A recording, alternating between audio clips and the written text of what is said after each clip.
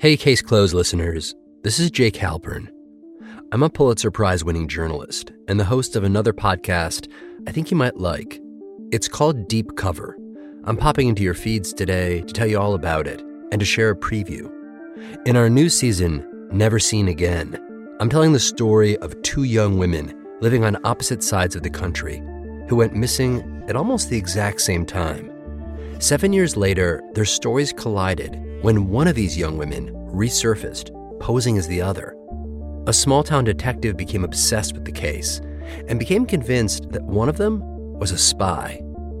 20 years later, that woman opened up to me about her side of the story. Here's the preview. You can find Deep Cover wherever you listen to your podcasts. And if you want all 6 episodes right now, become a Pushkin Plus subscriber. Find Pushkin Plus on the Deep Cover show page in Apple Podcasts or at pushkin.fm/plus.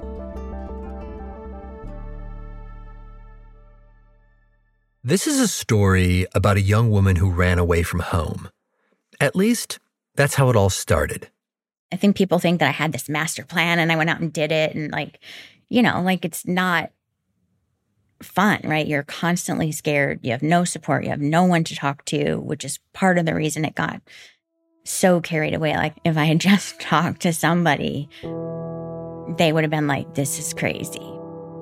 Along the way, there were plenty of moments where she could have stopped running, but she didn't. Sort of like I got on a train track.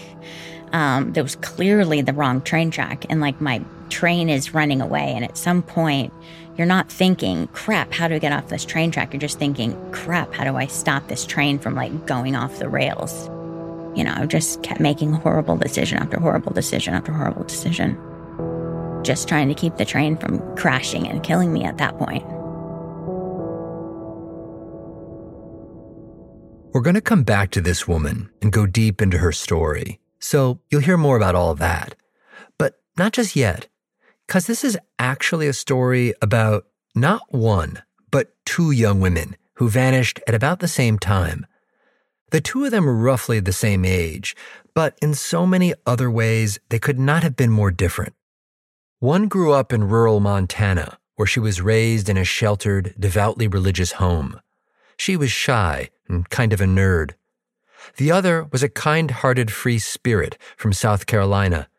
She partied often and sometimes hung out with a rough crowd. They both disappeared in 1999. Their families searched for them, but didn't find many clues.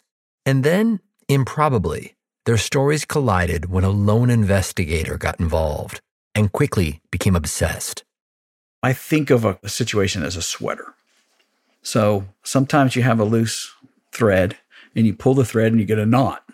And sometimes you pull a thread and it just keeps unraveling and you just keep pulling and pulling and pulling. This investigator was convinced that the fates of these 2 young women, the free spirit and the nerd, were linked. And that by solving one of their cases, he might also solve the other. Not just that, he suspected that one of them was a master of deception, a highly trained chameleon who conned her way into the Ivy Leagues. He began an investigation that ultimately drew in the Secret Service, the U.S. Marshals, and the Justice Department. The media soon got wind of this. Allegations of murder, fraud, and espionage swirled. Eventually, a nationwide manhunt got underway. All because of this one investigator and his hunch. Now, given the gigantic scope of all of this, you might think that our investigator worked for some big city police department, or a fancy federal agency, or maybe even an international outfit like Interpol. Nope. He was a small-town cop who'd just become a detective. He didn't have a partner, or, for a while, even a computer. But he was doggedly stubborn, almost perversely so.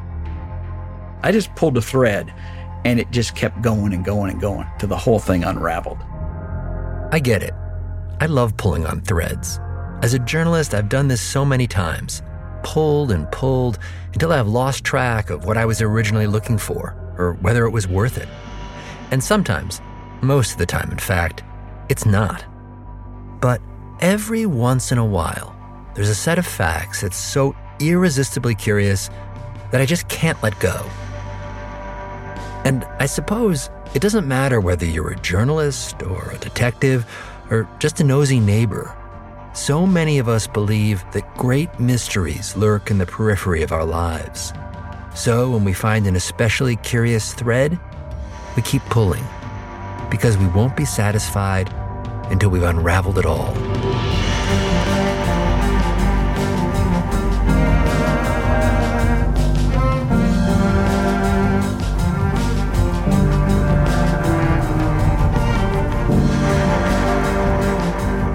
I'm Jake Halpern, and this is Deep Cover, Season 3, Never Seen Again.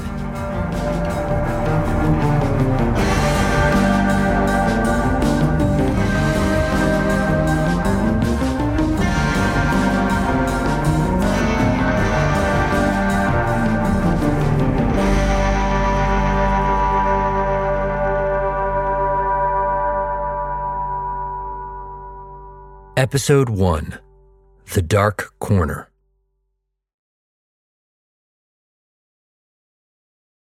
The detective that I told you about, his name is John Campbell, and he's just about the friendliest guy I've ever met. He has wispy brown hair and a boyish grin. He wears a pair of those wraparound sunglasses that dads always wear at Little League practice. He's also got this goofy and totally lovable laugh that he breaks into all the time. So, not an old-timey lawman. In fact, one of the first things that he tells me is that he doesn't care for guns. When I retire, I can't wait to put this in a drawer. I mean, it's a thing I bang my elbow on all the time. So it's not about carrying a gun. I carry a gun because we have to. I'd rather be like Andy Griffith and just be sheriff without a gun. I met John down in Travelers Rest, South Carolina, where he lives.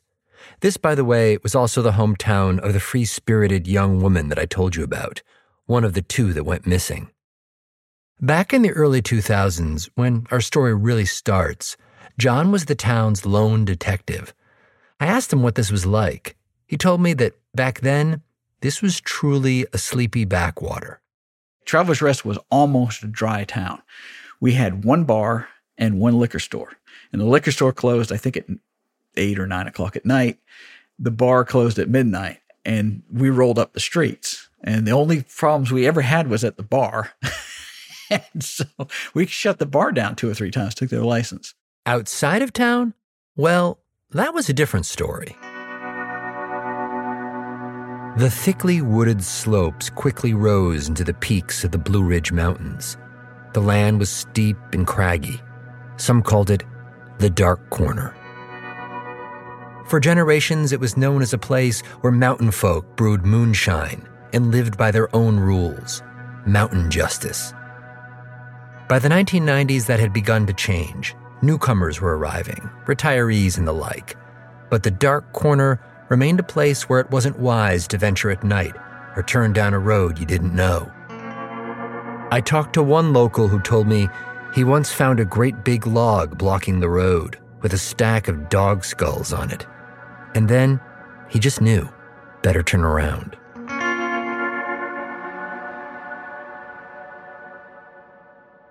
John says that occasionally the mountain folks would just show up at John's office.